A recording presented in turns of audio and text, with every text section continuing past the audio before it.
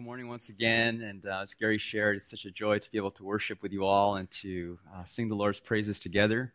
And we are praying for Pastor James that the Lord would bless him richly as he gathers together with other senior pastors for mutual encouragement and also to build relationships with other like-minded churches so that we may support each other and encourage each other in mutual ministry. So we are in prayer for him and look forward to the fruit of that time.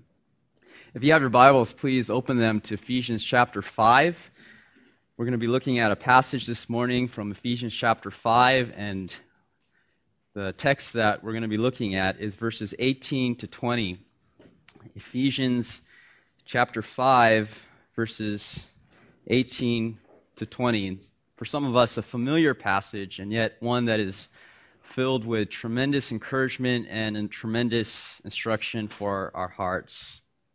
Paul writes this, "And do not get drunk with wine, for that is debauchery, but be filled with the Spirit, addressing one another in psalms and hymns and spiritual songs, singing and making melody to the Lord with all your heart, giving thanks always and for everything to God the Father, in the name of our Lord Jesus Christ." As you know, our annual summer retreat is right around the corner. We are anticipating a blessed time together in approximately 3 weeks as we gather together in Ontario for our Life in the Father's House 6 retreat. And as Gary shared, the theme of our retreat this year is Therefore the One Another's. In some ways, this theme is a continuation of last year's theme, which was the One Another's. And last year we began to look at the New Testament teaching regarding the one another's in Scripture and how God has not designed us as Christians to live our Christian lives in isolation or in independence from one another, but to live our Christian lives in community, in relationship, in the mutual ministry of the one another's in the context of the local church. And last year we began a study of the one another's, and we looked at one another such as love one another. We looked at the one another to be united with one another, to encourage one another, to be clothed with humility toward one another. And this year we are looking forward to further exploring and further developing our understanding of the one another's in Scripture and understanding how God has designed us as Christians not to grow individually, not to grow independently, but to grow as a community in relationship with one another so that we would all be built up to the knowledge of the Son of God. We look forward to this time. The elders and pastors are preparing for this time and praying for this time. There's great enthusiasm and excitement for this time. I believe over 90% of you signed up for this retreat the week after it went online registration, and there's still room for more. And we are anticipating a wonderful time together as we gather together for 4 days and 3 nights to worship the Lord and to hear from His Word. This year we have intentionally added that word, therefore, the one another's, to emphasize that the gospel is central in the mutual ministry of the relationships in the local church. That it's not just we practice these one another's and just do these things, but it is because we believe in the gospel and we trust in the gospel and we have received grace through faith in Jesus Christ. It is because of all that Christ has done for us in His life, His death, and His resurrection. Therefore, we practice the one another's in the local church. It is because Jesus Christ has lived a perfect life, because He has died on the cross for our sins, because our sins are forgiven through faith in Him. Therefore, we love one another, we encourage one another, we are clothed with humility toward one another, and we are united toward one another in Christ. This morning I want us to look at one another in Scripture that we wanted to give to you in advance of the retreat. We wanted to give this one another to you in preparation for our retreat. We wanted to give it to you in anticipation of our retreat because this is one of the one another's that we will be practicing throughout our retreat. we wanted to give this to you in advance so that you come ready to practice this one another as we gather together as a church at the retreat. And this is the one another found in Ephesians chapter 5, verses 18 to 20. And if I were to sum this one another up, it would be in the words, sing to one another. Sing to one another. Or as Paul puts it, verse 19, addressing one another in psalms and hymns and spiritual songs. Paul says that we as the church are called to sing to one another. We are called to literally laleo, speak, make sounds, make music, not just to God, but to one another. To address one another in psalms and hymns and spiritual songs. And this one another is one of the mutual ministries of the church that can only be done in the context of the local church, and which results in the building up of the body of Christ and results in the maturity of the church to the knowledge of the Son of God.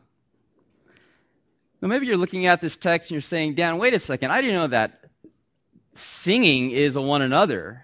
I didn't know that we're called to sing to one another. I mean, I know we're supposed to love one another and encourage one another, we're called to exhort one another, admonish one another, but sing to one another?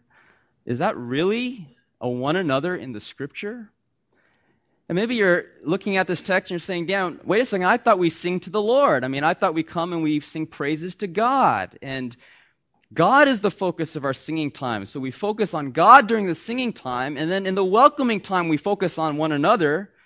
Then in the word time we focus on God again, and then in the fellowship time we focus on each other again. So there's kind of like we focus on God, then one another, God, then one another. I thought that's how it works. But what we see in Scripture is that actually everything is intertwined and mingled together. We do sing to God because Paul does say that in verse 19, we are singing and making melody to the Lord. And yet he also says in verse 19 that we are addressing one another. Even as we sing to God, we are singing to one another. And we are, through our singing to God, exhorting one another and encouraging one another and calling one another to rejoice in the greatness of our God and what He has done for us in Jesus Christ. The one another found in this passage is the one another to sing to one another. And I just felt that this is one of the aspects of the church that maybe we could understand a little bit more biblically, maybe we could understand a little bit more comprehensively, because it is an aspect of the church that we practice every Sunday and that we will be practicing at the retreat. There are two reasons why I wanted to talk about this one another, and let me just list them for you. Number one, we should understand what Christian singing is, because singing has a practical centrality in the church. It has a practical centrality in the church. In other words, this is what the church does. Every time the church gathers together in worship, every time the church assembles together, you will find singing. Every Sunday when we gather together, you will find singing.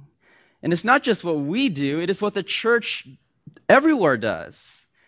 If you go to the Christian church in Texas, you will find them singing. If you go to the church in New York, you will find them singing. If you go to Detroit, the church in Detroit is singing. If you go to Africa, the Christian church in Africa is singing. Asia, Russia, Australia, wherever you go, Europe, what will you find when you find the church gathered together? You will find singing. Christians sing. That is what we do. That is what the church does every time that they gather. In my own travels, I've been to Russia and I've heard the Russian church singing. I've been to the Philippines, I've heard the Philippines church singing. I've been to an Indian reservation in Arizona and I've heard that they sing in Arizona. I've been to the Czech Republic and found that the Czech Republic church sings, and we thank the Czech Republic team for bringing back some of that wonderful singing to our church last week. This is what the church does. All around the world, everywhere you find the church, you will find singing. And sometimes that singing is traditional. Sometimes it is informal. Sometimes it is accompanied by a pipe organ. Sometimes it's accompanied by a hard rock band. Sometimes it's accompanied by just a guy with a guitar. Sometimes there's no musical accompaniment at all. It's just a cappella singing. All different styles and all different flavors and all different kinds of singing. But everywhere you go, you will find in the Christian church they are singing. They are singing. That is what Christians do. That is what the church does. What is this singing? Why do we sing? What does it mean? What is its significance? And what does it do in the church? Singing has a practical centrality in the local church. And it's not the performance that God is after. It's the singing. I want you to understand that. I've been to some churches where the singing's out of tune and the music's out of tune and every verse in the song is sung in a different key, but man, the people are singing. They're singing with all their hearts unto the Lord. And Paul is saying here that he wants us to address one another, not in musical performance, not in the quality of our singing, but in the heart of our singing. It says singing and making melody to the Lord with all your heart is the idea here. So singing has, first of all, a practical centrality in the local church. But there's a second reason why I think we should understand the place of singing in the church. Not only does singing have a practical centrality in the local church, it also has a theological centrality in the pages of Scripture. It has a theological centrality in the pages of Scripture. Not only do Christians all around the world today sing, wherever you find the church assembled, but true believers in the living God have always sung. Throughout Scripture, whenever you have God revealed to His people in any way, you will find that their response is singing. This is what the people of God have always done. You can go all the way back to Exodus chapter 15 when God rescues His people from bondage to Egypt.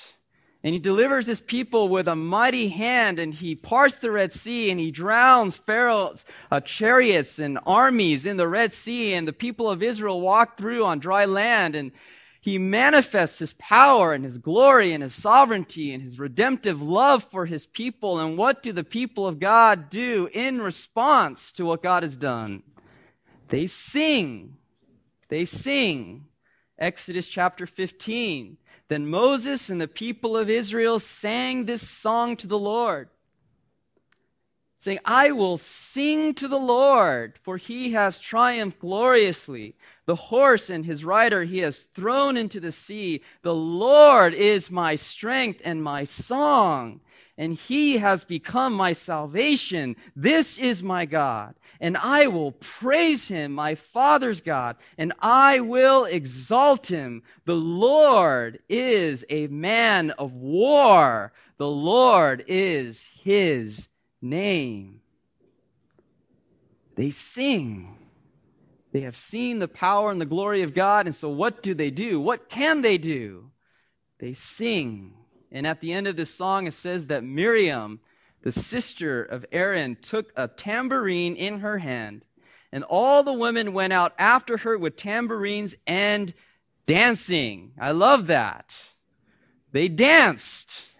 They not only sang, but they had a tambourine, they played it, and they danced. Still trying to figure out a way to incorporate that in our church's ministry. One day I'm going to teach a class in CBI called The Theology of Dance, and you'll all be invited. And we'll develop this theme in Scripture. But all I want to say at this point is that it's there. It's there. They sang, they danced, they played the tambourine. By the way, we're looking for a tambourine player for our praise team. Nothing like a good tambourine. If you can play, you can apply with me after service. They played the tambourine, they sang, they danced. What a glorious moment in Israel's history. After 400 years of bondage to Egypt, they're free, and what can they do but to sing? I mean, there's just some emotions and some expressions that you just can't say in verbal propositions. You have to sing it. And if you had seen this and what God had done in rescuing his people, how could you not sing? And so this song goes on for an entire chapter, and they sing and they dance. They play the tambourine. You can go to 1 Chronicles chapter 16, one of the greatest days in King David's life, the bringing of the ark to the city of David. David assembles all of Israel at Jerusalem. He gathers together all the priests and the people. And on this great and glorious day, this is what he did. Verse 16, David also commanded the chiefs of the Levites to appoint their brothers as the singers who should play loudly on the musical instruments, on harps and lyres and cymbals to raise sounds of joy.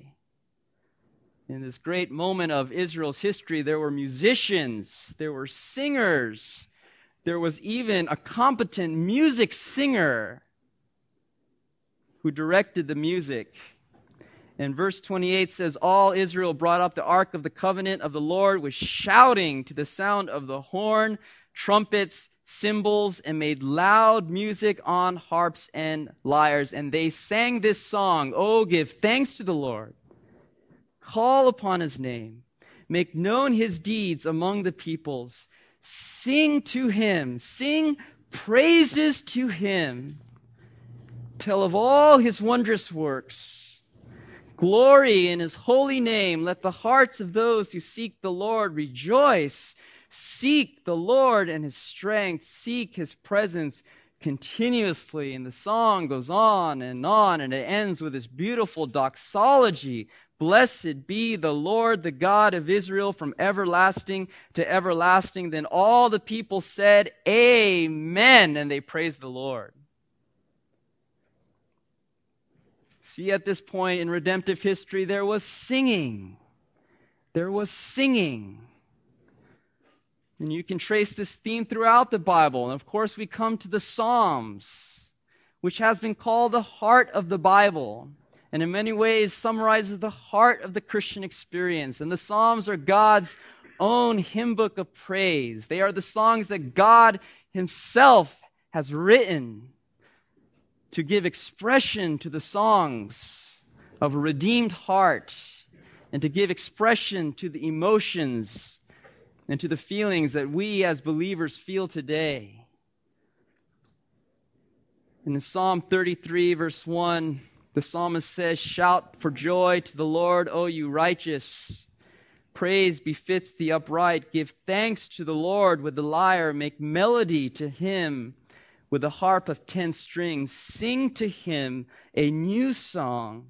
Play skillfully on the strings with loud shouts."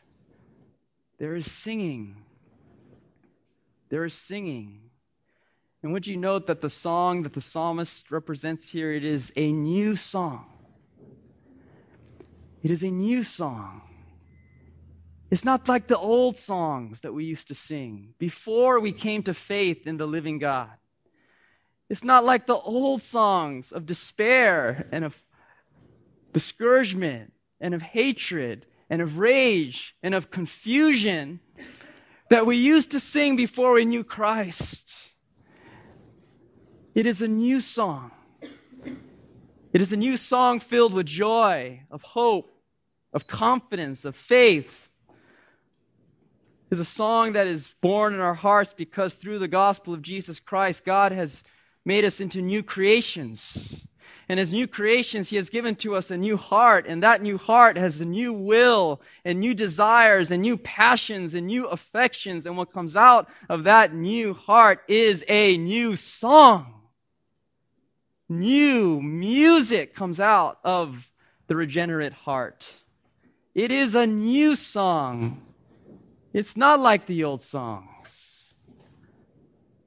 I remember before I became a Christian, I listened to a lot of old songs. A lot of what the collegians here would say really old songs. 60s and 70s songs. We're talking Clearwater Revival type songs. The Collegians have no idea what I'm talking about here. I mean, old songs. I used to listen to the Rolling Stones. Even went to one of their concerts. And Mick Jagger kept singing, "I can't get no satisfaction." And the thing is that he's still singing that old song. Well, he's over 6 years old, and his song is, "I can't get satisfaction." Oh, how sad. Oh, how sad is the old song. To sing the old song all throughout your life, and the song that is emanating from your heart is, "I can't get satisfaction." Well, that's not the new song. The new song is that Jesus satisfies. The new song is that we believe in the good news of Jesus Christ, and He has forgiven us of our sins. And He satisfies our heart. And the new song comes out of a new heart. And we sing. How can we not sing? Because of what Jesus has done. And so the Psalms say, sing to Him a new song. Psalm 108, verse 1. My heart is steadfast, O God. I will sing and make melody with all my being. Awake, O harp and lyre. Wake up! I will awaken the dawn. I will give thanks to you, O Lord, among the peoples. I will sing praises to you among the nations. For your steadfast love is great above the heavens. Your faithfulness reaches to the clouds. Be exalted, O God, above the heavens. Let your glory be over all the earth. The Psalms are divided up into 5 books, and each of them ends with a doxology, a praise. Book 1 ends with, Blessed be the Lord, the God of Israel, from everlasting to everlasting. Amen and amen. Book 2 ends with, Blessed be the Lord, the God of Israel, who alone does wondrous things. Blessed be His glorious name forever. May the whole earth be filled with His glory. Amen and amen. Book 3 ends with, Blessed be the Lord forever. Amen and amen. Book 4 ends with, Blessed be the Lord, the God of Israel, from everlasting to everlasting. And let all the people say amen. Praise the Lord. And Book 5 ends with the greatest doxology of all. Not just a few lines, not just a few words, but an entire psalm which calls all of creation to come and praise the Lord. Praise God in His sanctuary. Praise Him in His mighty heavens. Praise Him for His mighty deeds. Praise Him according to His excellent greatness. Praise Him with trumpet sound. Praise Him with lute and harp. Praise Him with tambourine and dance. Praise Him with strings and pipe. Praise Him with sounding cymbals. Praise Him with loud clashing cymbals. Let everything that hath breath praise the Lord. Praise the Lord. You see, this is the new song. This is the new song that's been born out of a new heart, that has been created by the gospel of Jesus Christ. And that's why unbelievers don't understand the new song. That's why we don't expect unbelievers to understand the music that we make as a church, because it's a new song. It's not like the old song. I was reading Jeff Ton's testimony before I was presiding over his wedding, and he was writing about how he was invited to church for the first time. First time he ever stepped into a church, and his first impression, some of you may relate to this, his first impression coming into church was, why are all these people singing to a screen? He didn't understand it. And we praise the Lord that since then He's come to faith in Jesus Christ, and He joins us in that singing. And it's not to a screen, it's to the true and the living God. But we don't expect unbelievers to come into church and understand our song, because it's a new song. It's a new song. And we don't approach Christians on the issue of secular music by making a list of do's and don'ts and making a bunch of legalistic rules. You shouldn't listen to this music. You shouldn't listen to that music. You shouldn't listen to that group or that radio station or buy that thing on iTunes. No. We simply point them to the fact that if you're a believer in Christ, God has redeemed you and given you a new heart, and you sing a new song. There is a new song in your heart because of what the gospel has done in your life. When Jesus and his disciples took the first communion, it says they sang a hymn. When Paul and Silas were put into jail, it says that they prayed and they sang hymns to God. And what does the Apostle John see in the vision of the redeemed in heaven in Revelation chapter 5? What is going on in heaven right now? He sees singing. There is singing. And they sang a new song, saying, "Worthy are you to take the scroll and to open its seals, for you were slain, and by your blood you ransomed people for God, from every tribe and language and people and nation. And you have made them a kingdom and priests to our God, and they shall be raised on the earth." Why do we sing? Why do we sing? We sing because Christians all around the world are singing. We sing because Christians all throughout redemptive history are singing. And we sing because what is going on in heaven right now, it is singing. And we pray, "Thy will be done on earth as it is in heaven." So the singing of the church becomes a taste of heaven here on earth. And if you've been around, you know that. You know that there's nothing that can compare with the church's singing. I've been to many secular concerts in this world. I've had a lot of great seats to concerts, and I've enjoyed my time there.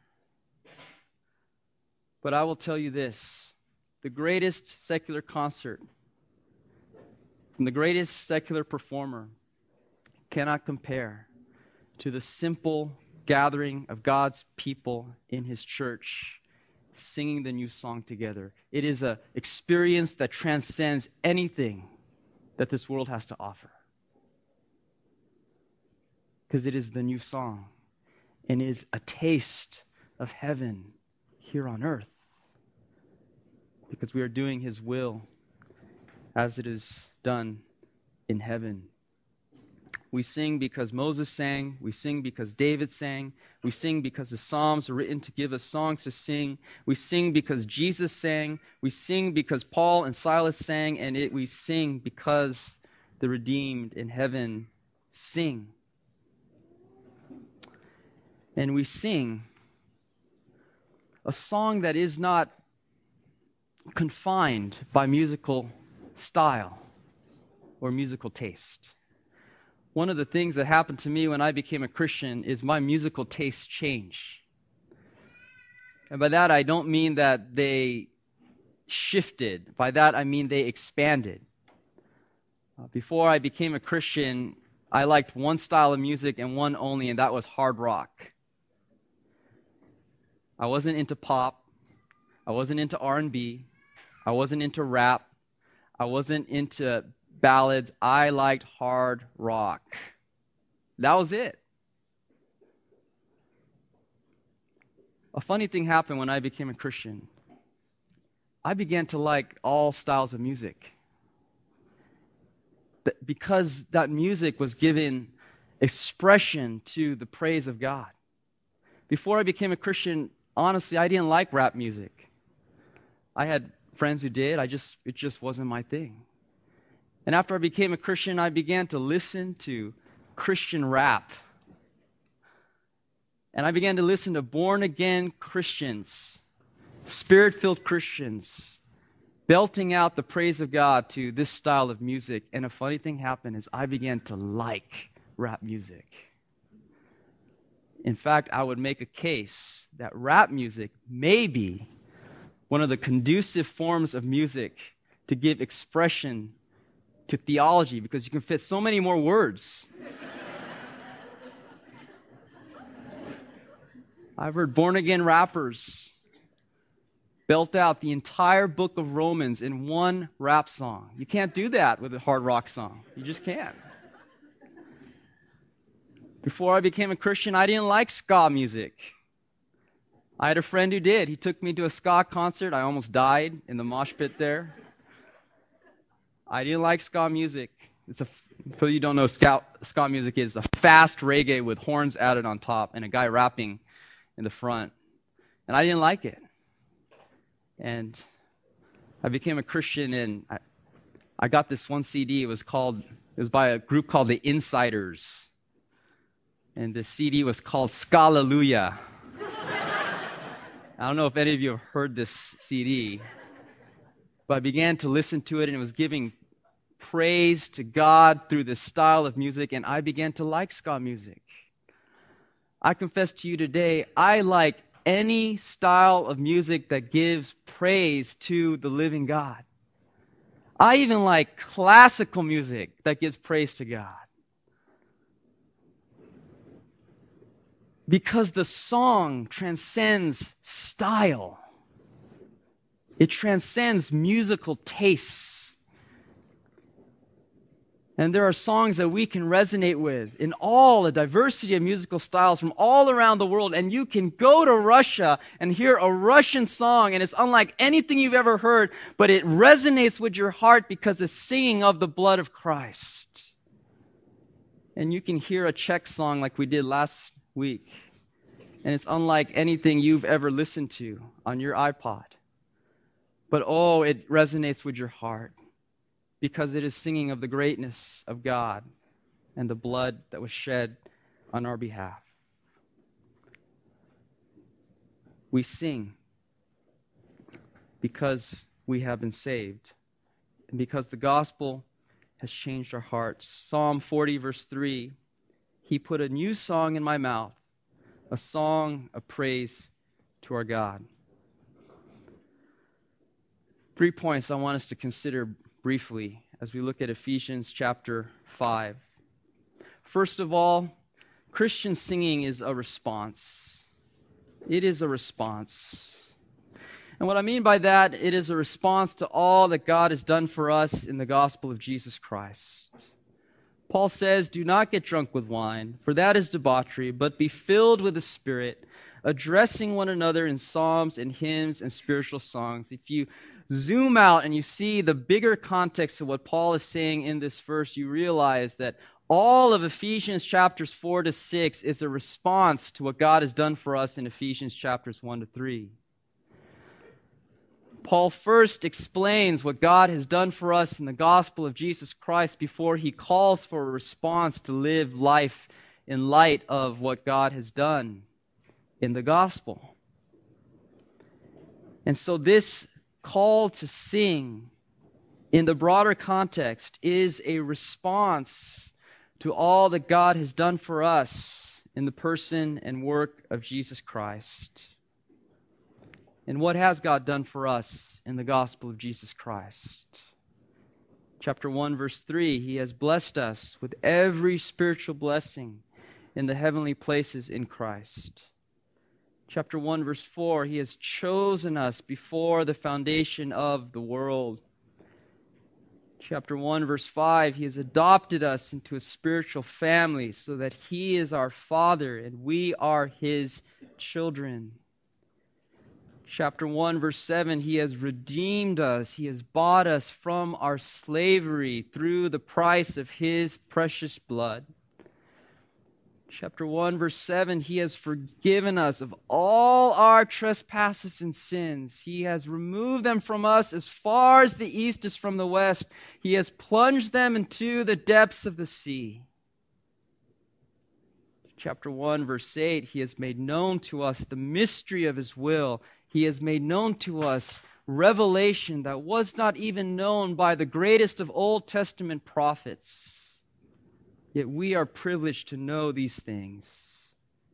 Chapter 1, verse 11, He has given to us an inheritance in heaven, which is imperishable and undefiled and will not fade away. In chapter 1:14, He has given to us His Holy Spirit to live in us and to reside in us. chapter 2, Paul goes on to say that you were dead, but now you're alive. You were once the son of Satan, but now you are a child of God in Jesus Christ. In chapter 3, he says, God has not only saved each one of us individually, but he has placed us into this spiritual organism known as the church, which is a mystery that the Old Testament prophets did not see and did not know about. This new organism in which Jew and Gentile are bound together in common fellowship and common unity. Unknown in the Old Testament, now revealed in the New Testament. You see, if you understand all that God has done for us in the person and work of Jesus Christ, the question is not, why should we sing? The question is, how can we not sing? How can we not sing? When we were once dead, but now we are alive. When once we were headed for hell, and now we have an inheritance in heaven. When once we were lost and blind, and now God has opened our eyes to see the beauty of his light in Jesus Christ. 1 John 5:3 says that God's commands are not burdensome. And this is one such command that is not burdensome. It is meant to bless and to enrich our lives and to build us up in the body of Jesus Christ.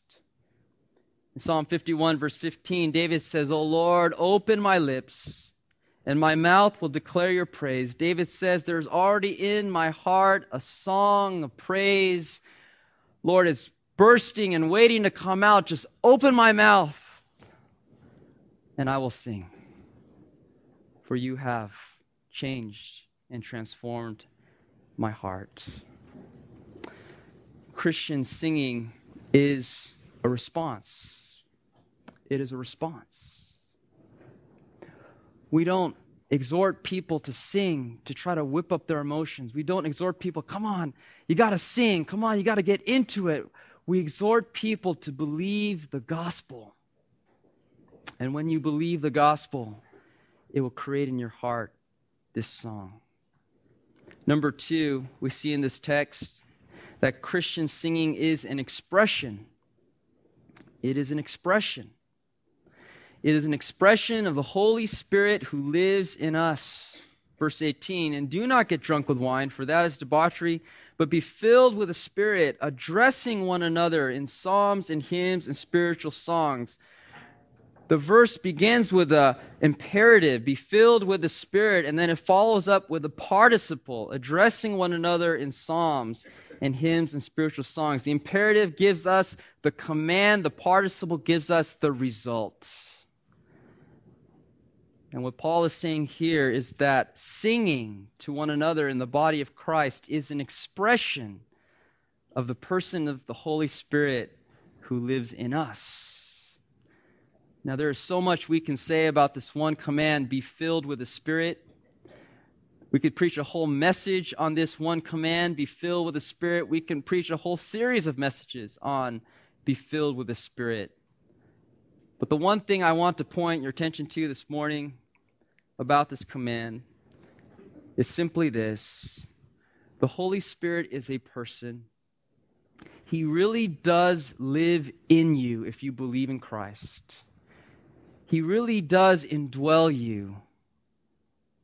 1 Corinthians 6:19 says, your body is a temple of the Holy Spirit. He really does live in you. 1 Corinthians 12:12 says that we have been baptized into the Holy Spirit. Literally, we have been immersed into the person of who He is. So not only externally have we been immersed into the Holy Spirit, but internally He has come to indwell us so that our entire Christian lives are lived in identification with the person of the Holy Spirit. He has sealed us. He bears His fruit in us. And what Paul is simply saying here in this passage is that the Holy Spirit, having indwelt you and having identified Himself with you, He now wants to fill you. He wants to dominate you. He wants to pervade your heart and bear His sweet fruit in you. And what does it mean to be filled with the Holy Spirit? Look at the contrast. He says, do not be drunk with wine. The idea here is not taking a sip of wine or even a glass of wine. The idea is getting drunk. I mean, just drinking so much wine that you've lost it. And he uses that picture of a drunk so intoxicated with wine to set up the command to be filled with the Spirit. And he says, I want you to be dominated by the influence of the Spirit. I want His influence to pervade you on a continual basis. Now you might be saying, Dan, that's great. I want to be filled with the Spirit, but practically, what does that mean to be filled with the Spirit? And I will just simply say, if you want to be filled with the Spirit, what you do is you find out what the Spirit is passionate about and what the Spirit's purpose is in this day, in this age. And His purpose is real clear and it's real simple. John 16, verse 13. When the Spirit of truth comes, Jesus says, He will glorify me. He will take what is mine and declare it to you. What does the Holy Spirit want to do as He fills your heart and your life with His influence? What He wants to do is He wants to fill you with the knowledge of Jesus Christ. He wants to take a giant spiritual spotlight and put it on Jesus. He wants our hearts to be overwhelmed with Jesus. He wants our eyes to be captured with Jesus. He wants us to look at Jesus. When the Spirit comes, Jesus says He's not going to have everyone glorify Him. He's going to have everyone glorify me, Jesus says. He's going to say to the world and say to believers as He lives in them, look at Jesus. Fix your eyes on Jesus. Be amazed by Jesus. Worship Jesus. What Paul is saying here is that if you're filled with the Spirit and if you're dominated by His influence, He's going to lead you to be amazed and to be in awe and to be in wonder of the person and work of Jesus Christ. He's going to point you to His life. He's going to point you to His death. He's going to point you to His resurrection. He's going to point you to His ascension. He's going to point you to His second coming. He's going to show you Jesus. And how do you know if you're filled with the Spirit? You're filled with the Spirit when you are resting in, believing in, trusting in the person and work of Jesus Christ. Because that is the Spirit's passion in this day and this age. The Spirit would say to us, look to Christ, gaze at Christ, abide in Christ, rest in Christ. Be filled with the Spirit is to be focused on the person of Jesus Christ.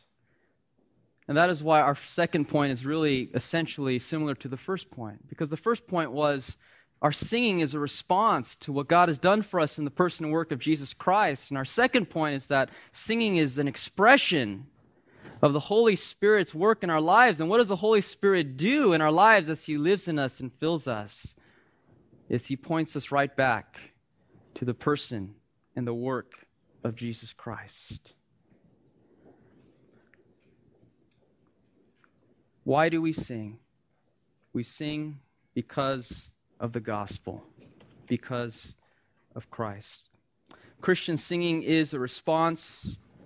Christian singing is an expression. And thirdly, Christian singing is a ministry. It is a ministry.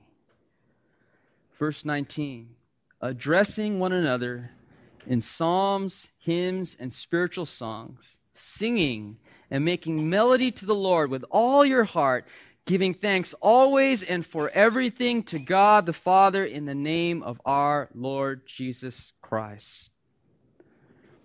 The terms here, psalms, hymns, spiritual songs, reflect the diversity of musical expression that is legitimate in the church today.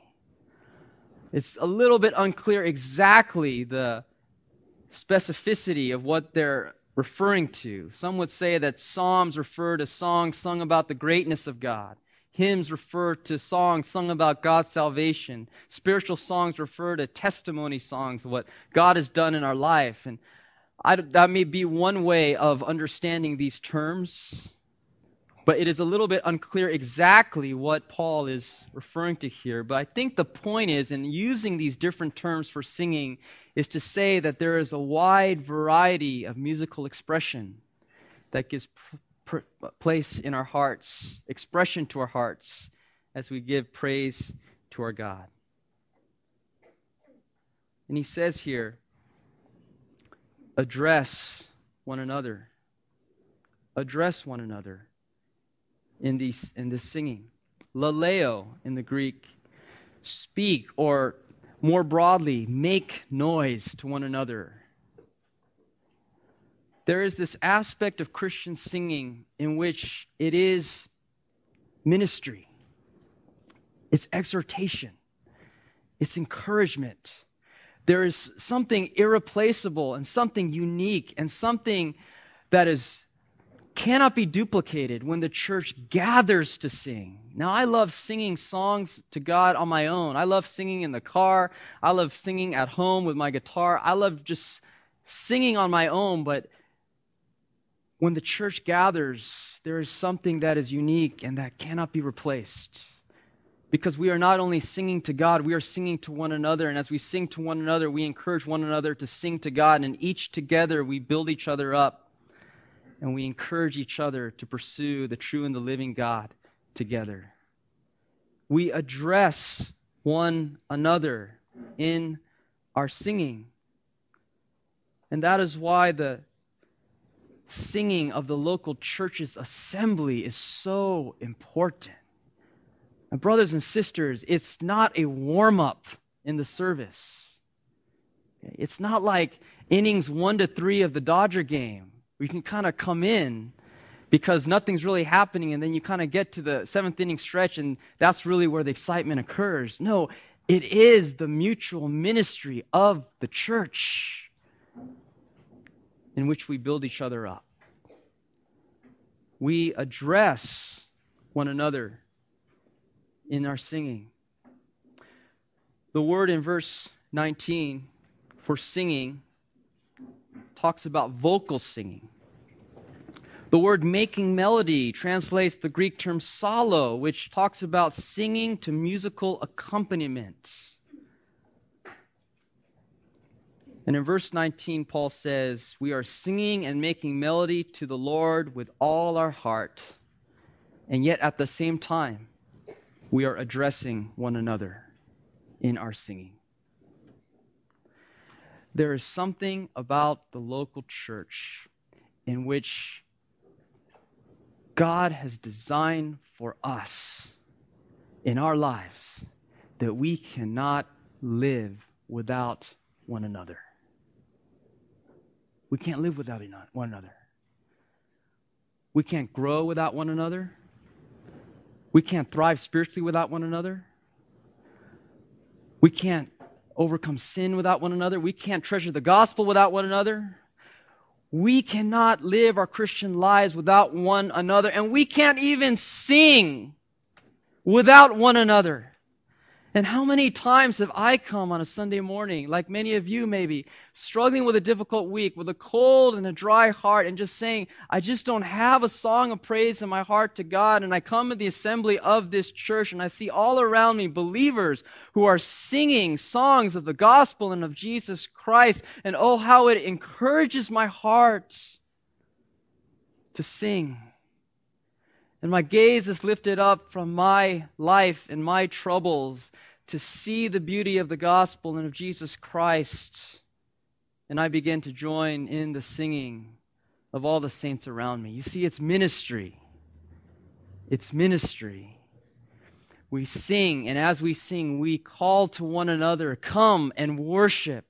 Come and let us see Christ. Come and let us see and rejoice in the wonders of the gospel. Come and let us lift up our gaze from the mundane concerns of our lives and let us rejoice in our Savior together. And that is why David said in Psalm 111, verse 1, I will give thanks to the Lord with my whole heart in the company of the upright in the congregation. He said, I have songs I'm going to sing in the wilderness where it's just between me and God. But oh, how my heart longs to go with the company of God's people and to sing God's praise. In the famous Christian allegory, Pilgrim's Progress, John Bunyan writes of the story of Christian who goes through life with many hardships and many trials and many toils. And it says that Christian, many times through those trials and toils, he was beaten down. But 50 times in that allegory, it says that Christian got up, and he got up singing. He got up singing. He sings the song of the redeemed, the new song that was born in his heart.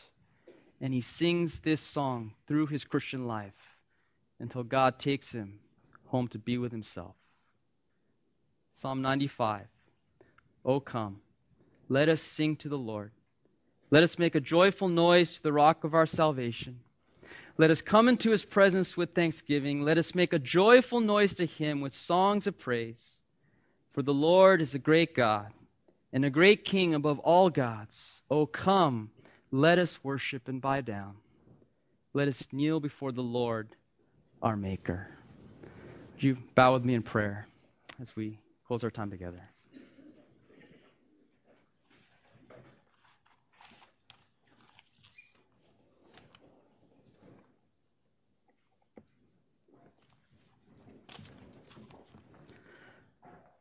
Our Father, we give you great praise this day,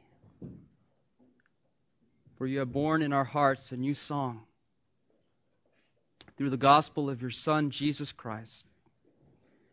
Because of who Christ is, because of what he has done, because of his death on the cross, because of his resurrection from the grave, we have been forgiven, we have been adopted, we have been redeemed, we have been transformed. You have called us out of the darkness of our miserable, sin-cursed lives. And you have granted us this privilege to walk in the light and to see the glory of your Son, Jesus Christ. Father, how can we not sing? How can we not, like Christian, get up through all the difficulties of our life and to continue on singing until the day you take us home to be with yourself, where we will join in the song of the redeemed for all of eternity and give you praise. So, Father, may our times of singing as a church be a taste, a little bit of heaven here on earth. And may we exhort one another and encourage one another through our singing. The body of Christ will be built up for your glory. In Jesus' name, amen.